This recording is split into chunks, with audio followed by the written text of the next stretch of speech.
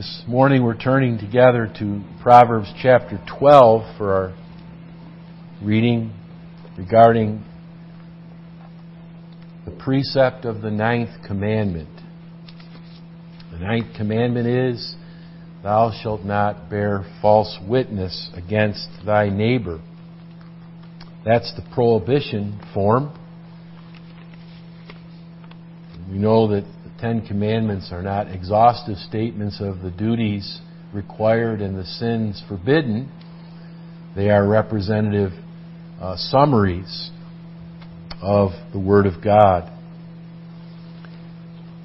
As you know, we've been looking at one message, the prohibition form of the command, and the following message, the precept form. And a couple of weeks ago, we looked at the prohibition form, "Thou shalt not bear false witness against thy neighbor." But we know the precept form is, "Thou shalt bear true witness for thy neighbor," or it may be against thy neighbor, if it's a witness against their life, or if they have sinned and we're witnessing their transgression in a court of law. Chapter 12, beginning with verse 17, Proverbs.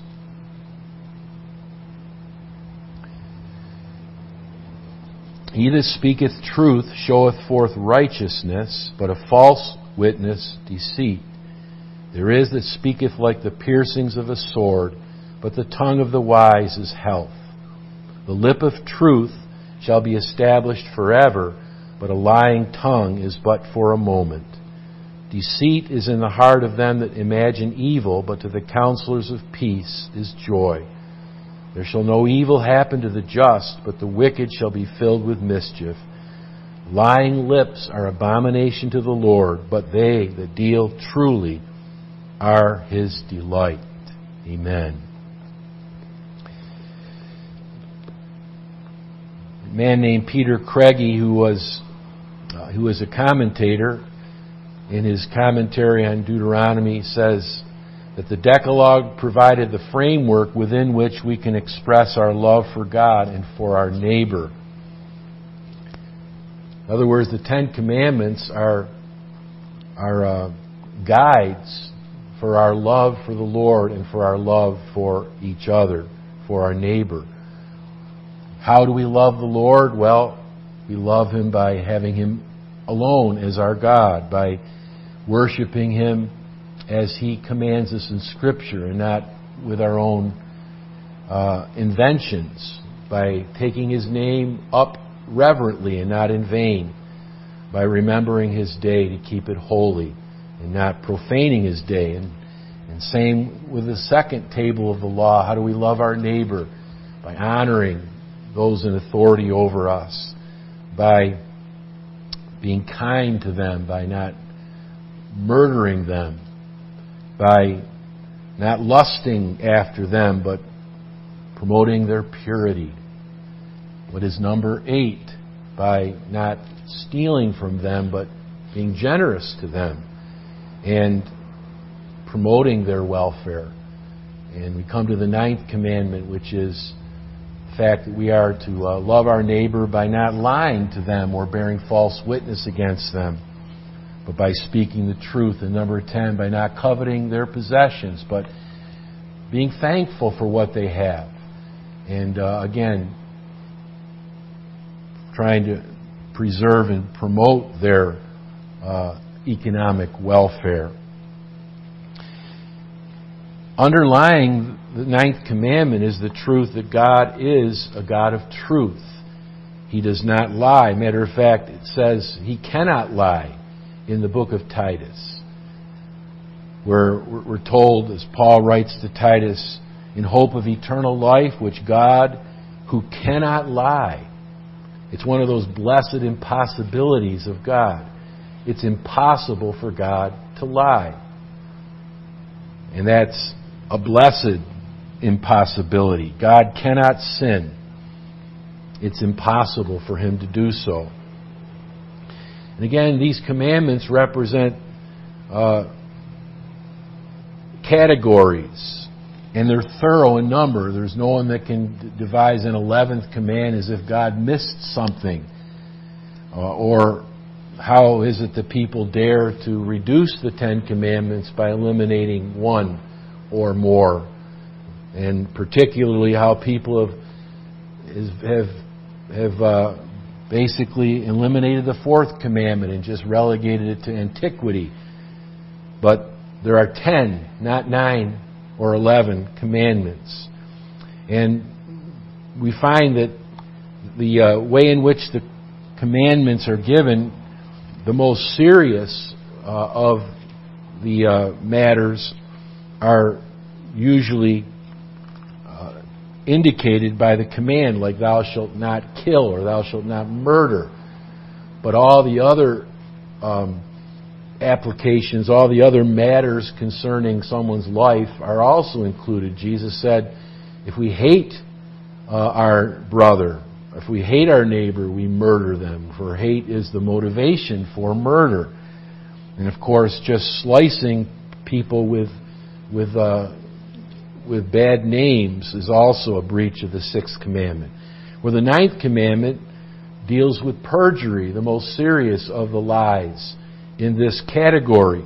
And that's how it's written. Thou shalt not bear false witness. It's the language of law.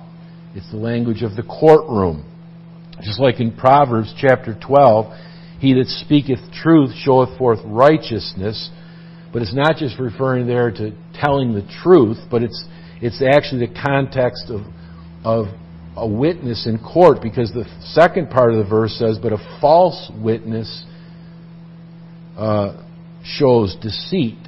So a false witness is someone who's in court committing perjury. So the most serious of the sins of lying, or the most serious of the duties of telling the truth, is represented by this courtroom language.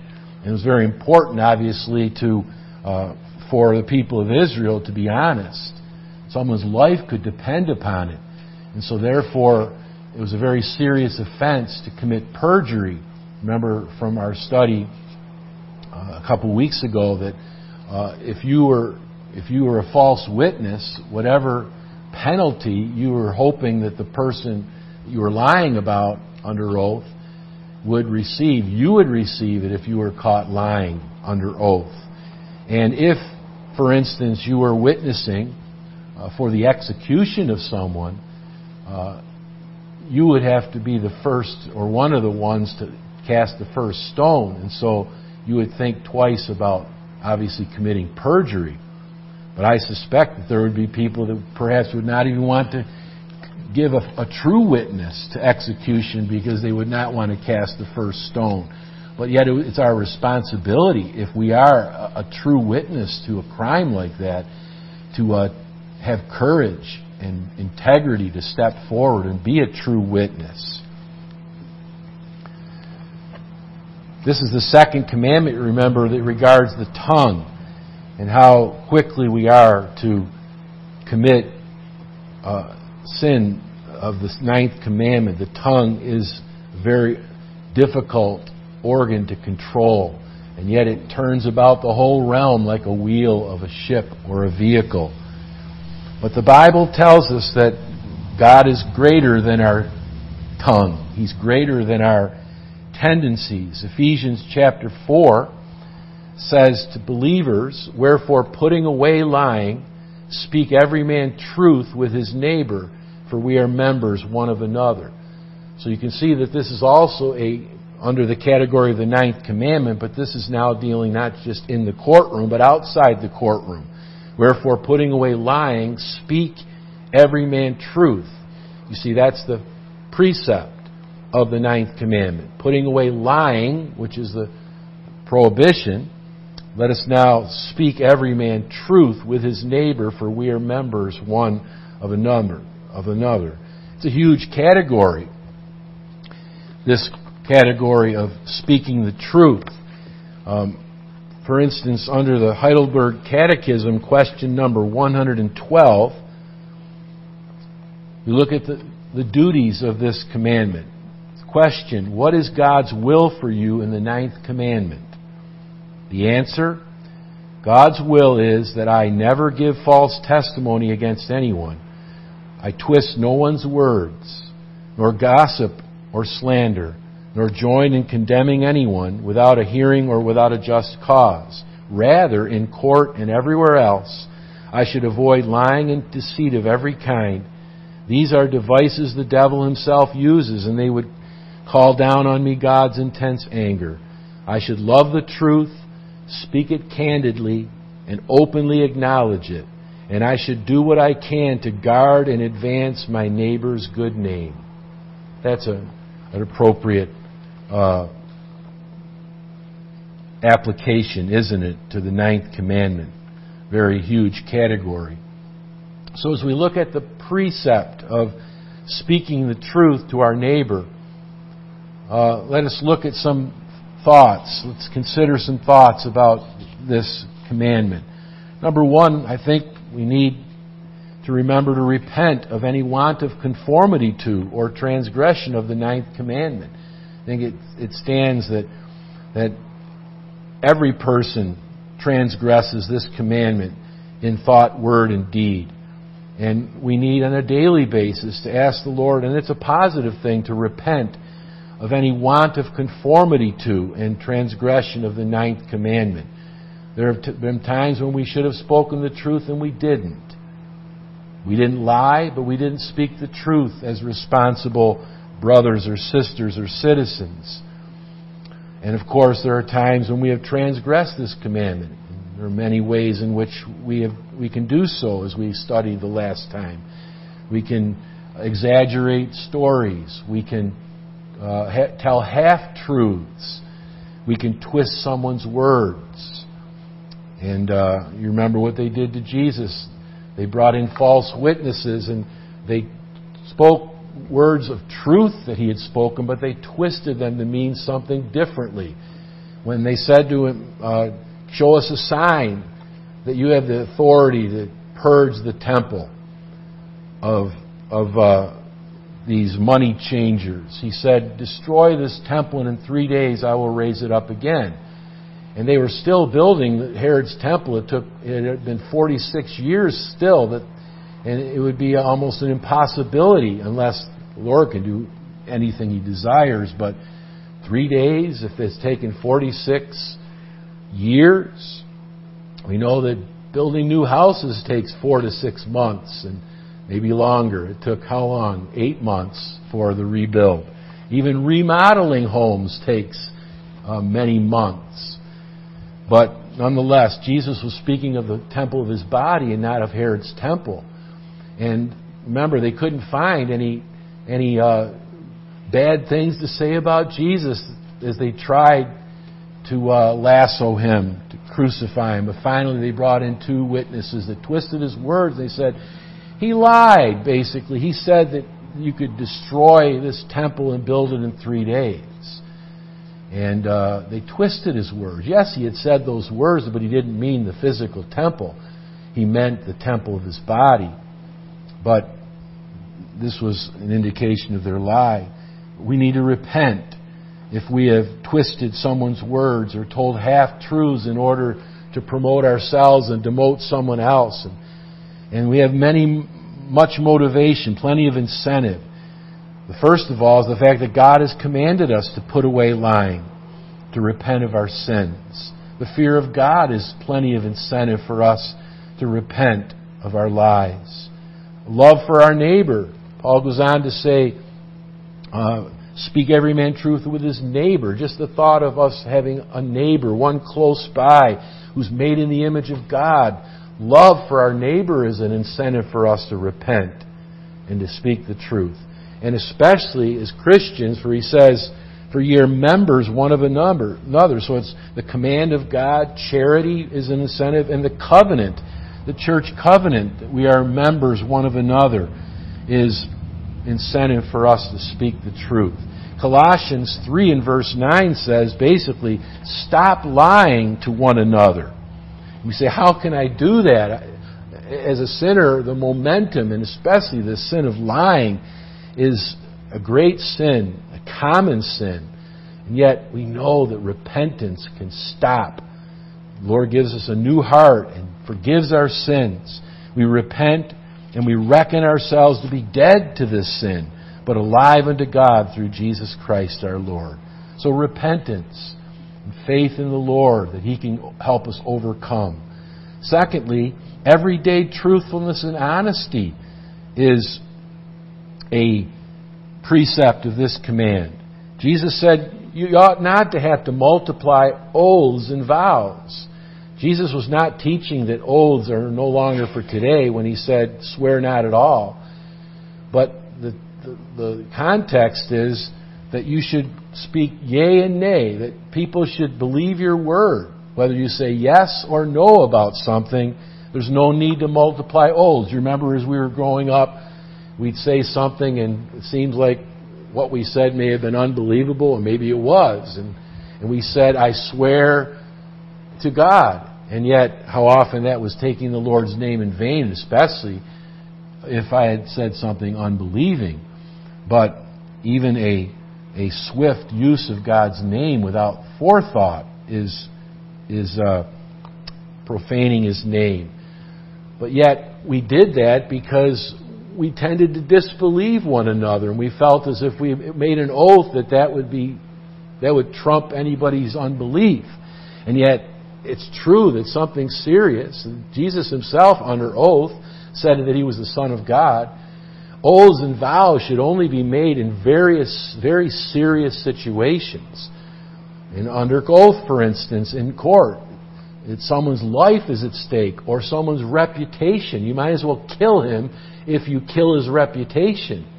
And those are obviously serious situations where we're put under oath. But we should be known as just being truthful in everyday situations. At home, at the dinner table, at work, out wherever we are among people, among strangers. We should be known for truthfulness and honesty. Christians should be equated with truth. As God is a God of truth, so the godly are godly people who tell the truth. We should relate matters as they are. We should, when we tell a story or give an incident, it should be unexaggerated. When we make promises, they should be faithfully kept. And if they cannot be, that we ask, that we indicate that. And if we have forgotten a promise that we made, we should repent and ask forgiveness of the one that received our promise. And even jokes need to be carefully made so that they are not actually lies. And someone told us about Queen Elizabeth recently that she was hiking with her bodyguard. I think it was in Scotland. I don't remember exactly where it was. I just read it also in the newspaper. But two American tourists were hiking and they came across the Queen and her bodyguard. And the one American said to the Queen, "Have you ever met the Queen?" And she said, "I haven't, but he has many times."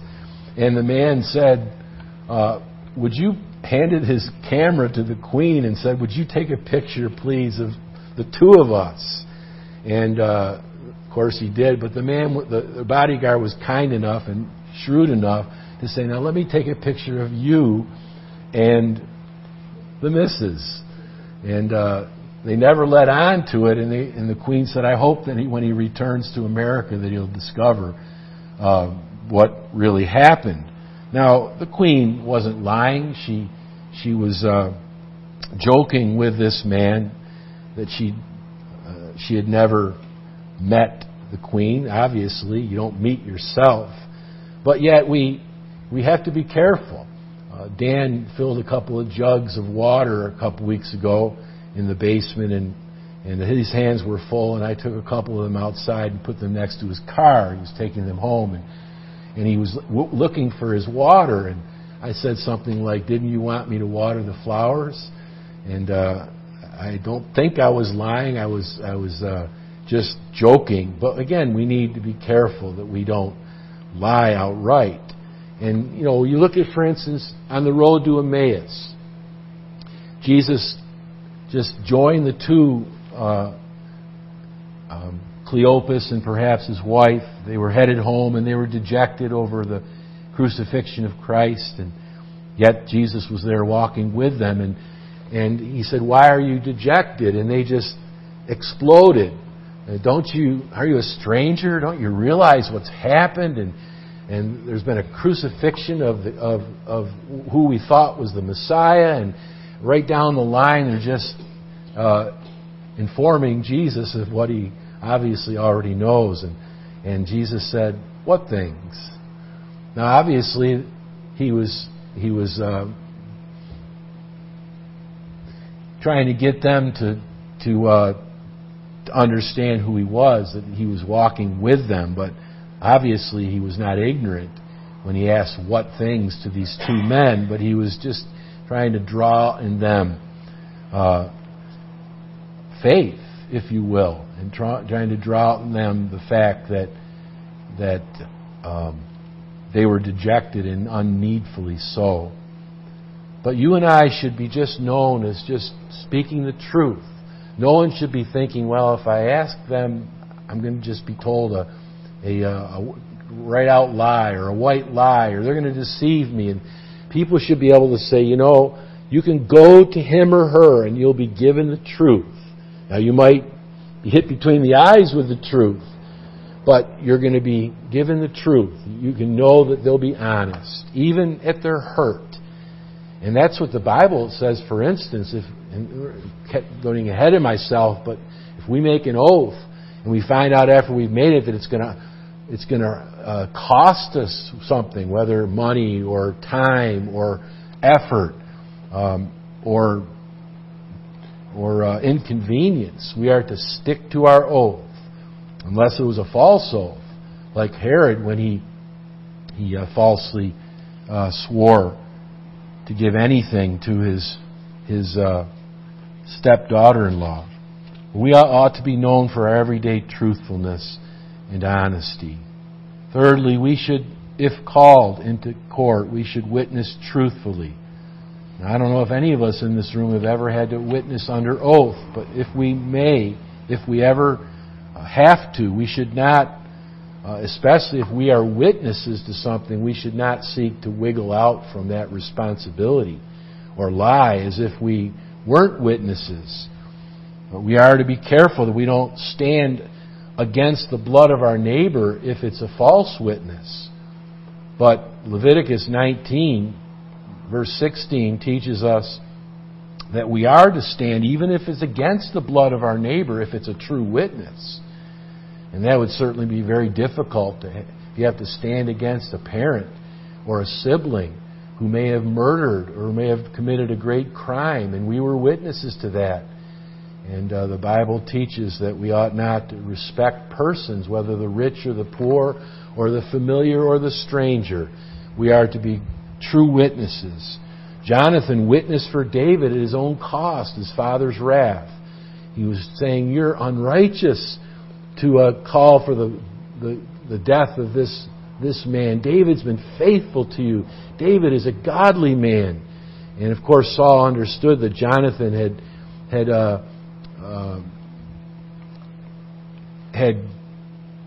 understood that David was going to be the next king and was willing to defer to David, knowing that Jonathan was next in line. But we know in the Bible there have been false witnesses that God punished severely. Remember Ahab and Jezebel. Ahab wanted probably a half an acre of ground. It was the vineyard of a man named Naboth, but it was close to the palace. And Ahab wanted it for a garden, but Naboth and his relatives had owned this piece of ground for many years. And Naboth didn't want to relinquish it. As a matter of fact, the Bible says it ought not go from tribe to tribe. So Ahab asked if he could trade pieces of real estate. But Naboth said, no, I'd like to keep this vineyard. I'd like to keep this piece of ground. So what happened? Ahab went home like a crybaby and probably curled up on his bed and waited for his wife to return. And she said, why are you dejected? You're the king. This man's just a nobody. We'll get this land for you. And she suborned false witnesses. And the end of the story there for Naboth was he and his sons were executed because of false witnesses. But the Lord showed the severity of this crime, as we know that Ahab was slain when someone just taking a random shot of his bow and arrow went right between the kinks of his armor. And you remember the demise of Jezebel, that she was thrown from an upper window and she was eaten of dogs. And they didn't even want her skull or her hands because they were so wicked. All they saw left was her Golgotha, her skull, and her hands, being a murderous thief. And of course, the false witnesses against Jesus. But we also ought not to be a true witness in an unjust cause. Judas was a true witness, wasn't he? He said, he's the Messiah. I'll show you who he is. But Judas was doing it for an unjust cause, to see Jesus put to death and for him to enrich himself. And so we ought to be careful that we are not false witnesses to a true cause or true witnesses to a false cause. I mean, we can certainly transgress this commandment in many ways, but we ought to be dutiful in our witness. I will not be even a true witness in an unjust cause, but I will not be a false witness in a just cause. I want to tell the truth and nothing but the truth. So help me God. That is an appropriate expression under oath. We ought to be true witnesses. No one should doubt that we're going to tell the truth, whether in everyday life or in serious legal situations. But in a religious context, the Bible teaches that we ought to keep our oaths and vows. Matthew 5:33, the Lord Jesus was not saying that you ought not to make any oaths, but he quoted Scripture that you ought to deliver to the Lord your oaths. And whenever you and I make an oath, unless it's an oath that transgresses God's Word, like Herod, you remember, said to his stepdaughter-in-law, Herodias' daughter, when she danced before him and his friends, probably in his drunken stupor, he said, I'll give you anything you want, even half of the kingdom. And she said, I want to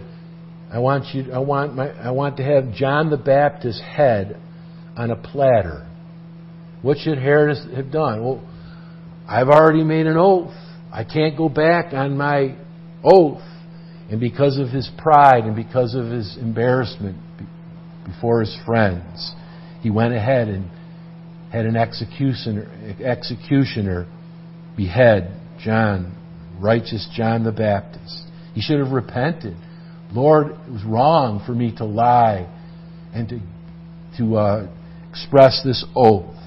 But every legal oath we ought to keep, no matter what it might be.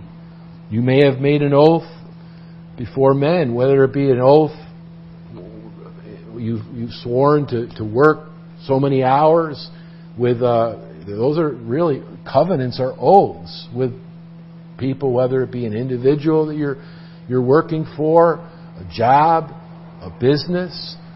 That basically the standard is I'm going to work, but if something ever happens, I'm going to give a 2-week notice. And yet how people have not only broken their oaths, they've broken their covenants, they haven't even given the employer the opportunity to find further help. Remember Dan sharing that he'd worked faithfully for a person, a business, and he gave a 2-week notice to this business owner, and the owner just let him go. He didn't want, he was upset that Dan gave a 2-week notice, and yet he'd worked for him apparently for a long time, and Dan did the right thing for his neighbor, for his boss, as well as for himself, and that's the result of his faithful labor. You can go home now. You're done. And didn't pay him for the 2 weeks. But it may be, whether it be a business, whether it be a church covenant, whether it be a marriage covenant, we ought to keep our oaths and vows, even to our hurt. As you know from Psalm 15, for instance, people will make oaths, but then they'll say, after they've made an oath, that they were challenged with some situation that they would have to forfeit. And what should they do? Look at chapter 15 of the Psalm. Lord, who shall abide in thy tabernacle? Who shall dwell in thy holy hill? He that walketh uprightly and worketh righteousness and speaketh the truth in his heart. He that backbiteth not with his tongue, nor doeth evil to his neighbor, nor taketh up a reproach against his neighbor. Those are all in the category of number 9. In whose eyes a vile person is condemned, but he honoreth them that fear the Lord. Notice, he that sweareth to his own hurt and changeth not. That's indicating someone who's made an oath, entered into a covenant, but he found out it was to his own hurt, and then he reneged. Where the Bible says here, you make a covenant, it's a lawful covenant, a lawful oath or a vow, and you find out that it's going to be costly or inconvenient, or you're going to lose your reputation or whatsoever, and you change, you've broken God's word. You've violated the 9th commandment. It's a serious, serious sin that we need to repent of, and we need to be careful when we make oaths and vows that we're faithful, that we are willing to suffer in order to honor our word and to exalt the Lord, rather than for our own convenience and our own benefit to transgress God's commandment. When we make a vow to the Lord, Ecclesiastes says in chapter 5, better not vow than make a vow and break it. We ought to be careful. And I'd like to read that again, because how often have we made vows to the Lord? Lord, if you do this for me and answer this prayer, I will do this for you. Ecclesiastes chapter 5.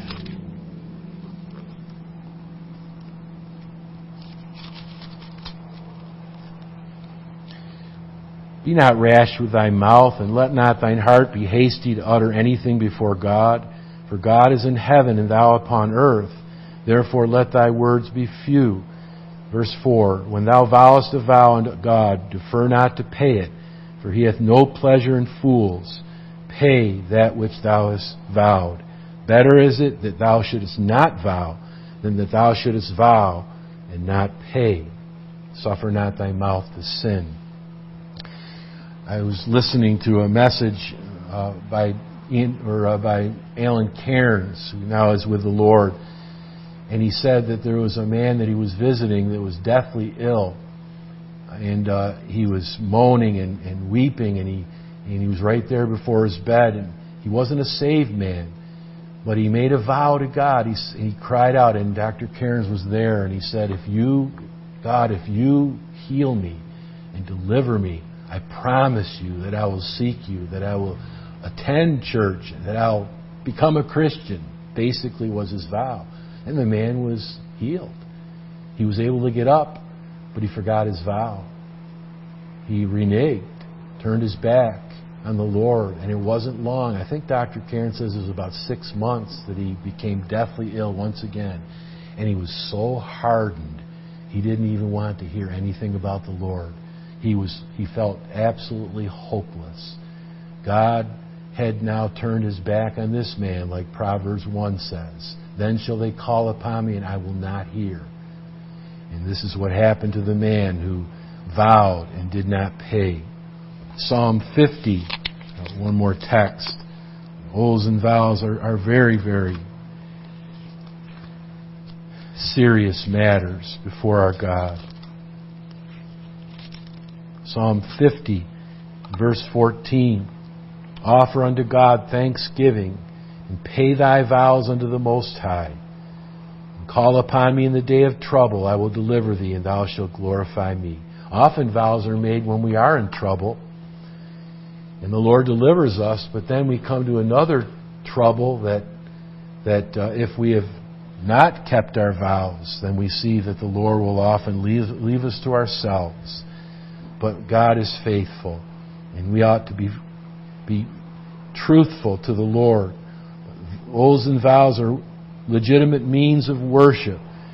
They prove the Lord to bless our marriage as we enter into covenant with our spouse, and to preserve our marriage from all the temptations and the attacks in the world, to bless and preserve our church membership for the advancement of God's kingdom, or to answer a special request that will be costly. You remember, Jacob said, Lord, I'm alone here in the wilderness. If you protect me and lead me to my family to find a wife, and I return to my father safely, Jacob put himself on the line.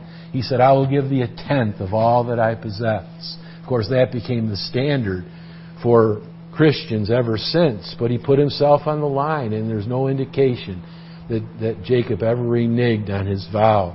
Matter of fact, he no doubt gave more than a tithe of what he possessed. And yet, how often have I heard people say, I can't afford a tithe?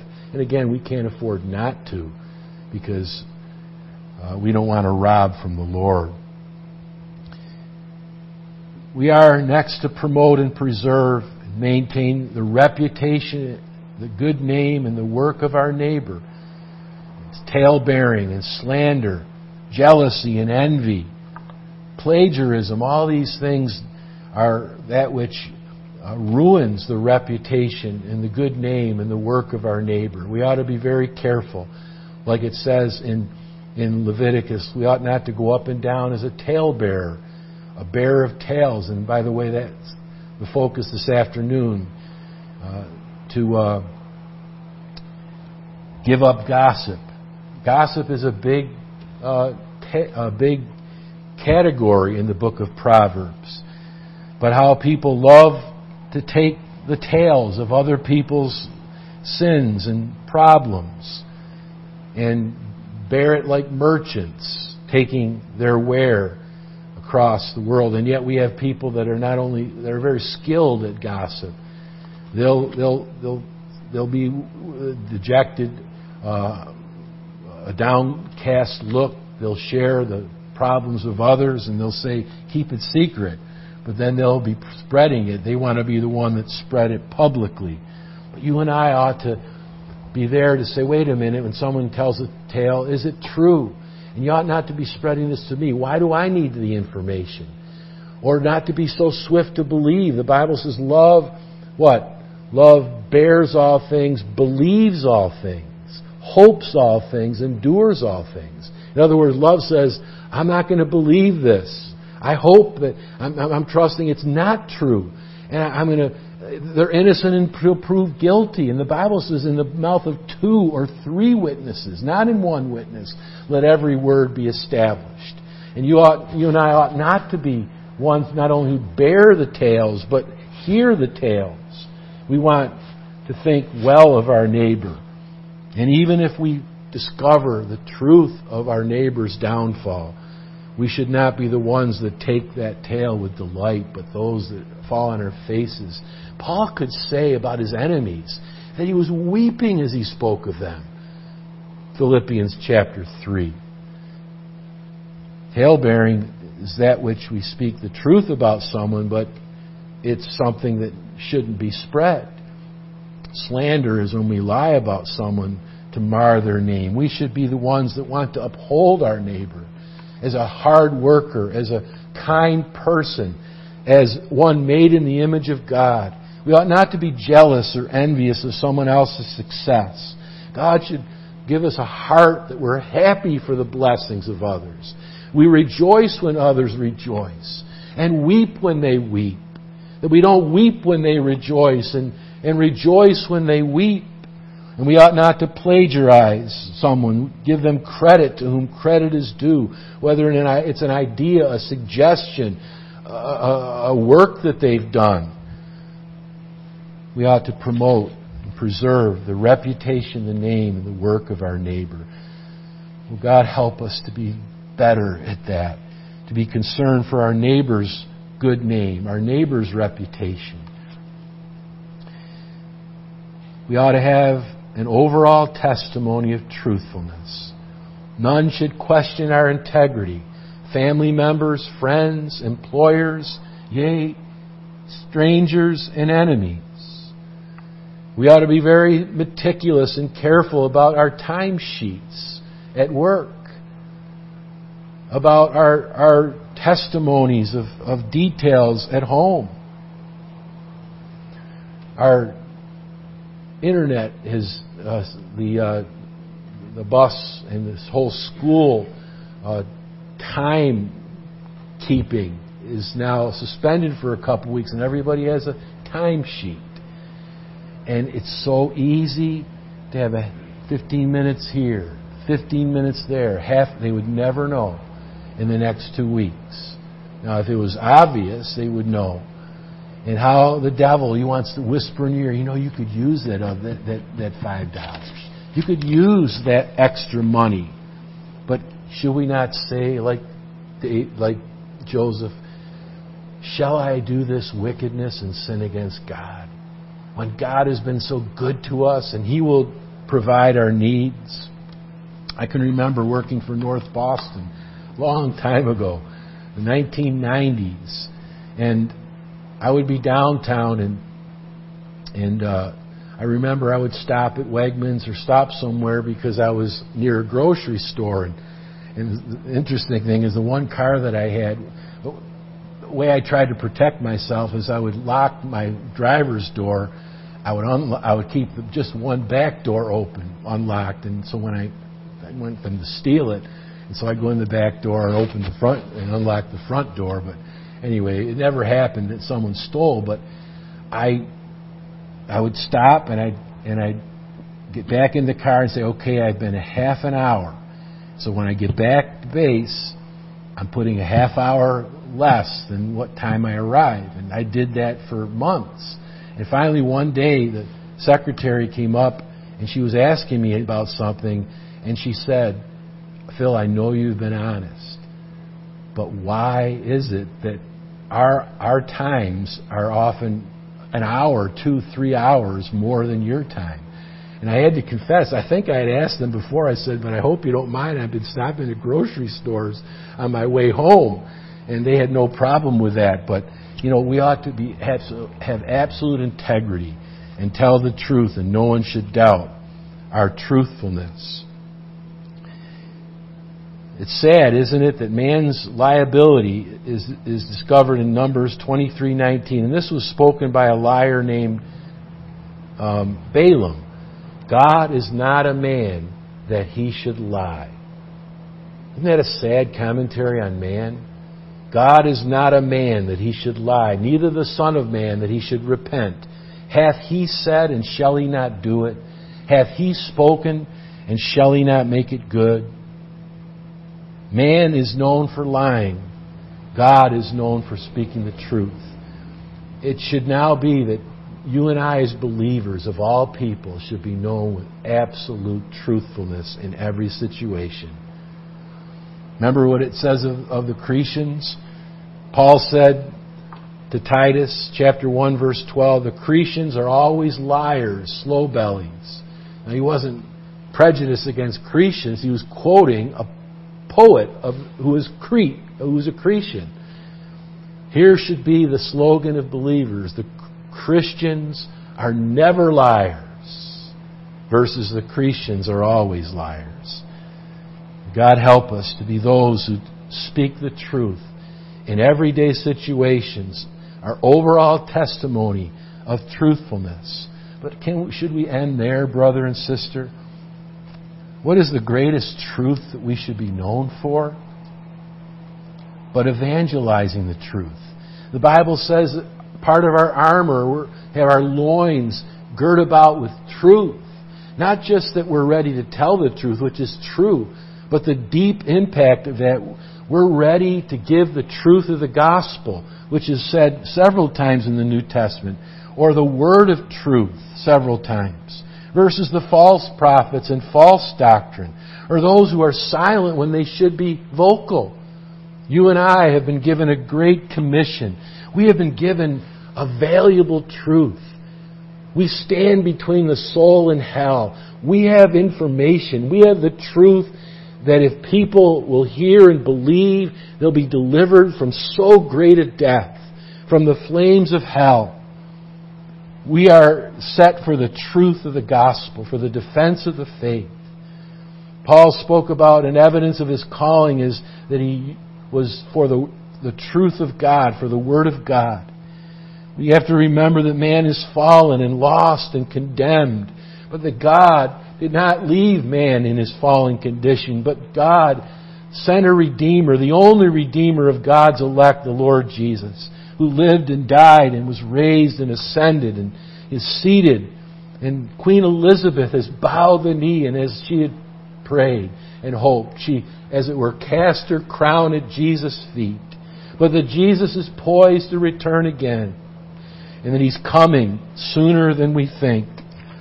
That today is the day of salvation for precious souls, and to remember that tomorrow may be too late.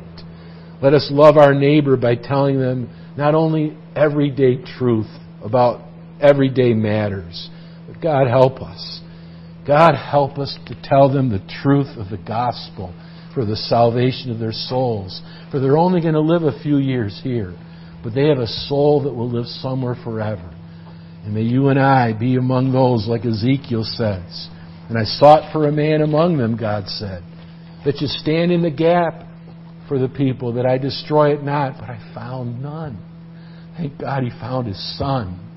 But in Christ, will He not find you and me as truth bearers? Let us not be silent when we should speak. This is a case where we ought to speak and not be silent, no matter what the reaction is.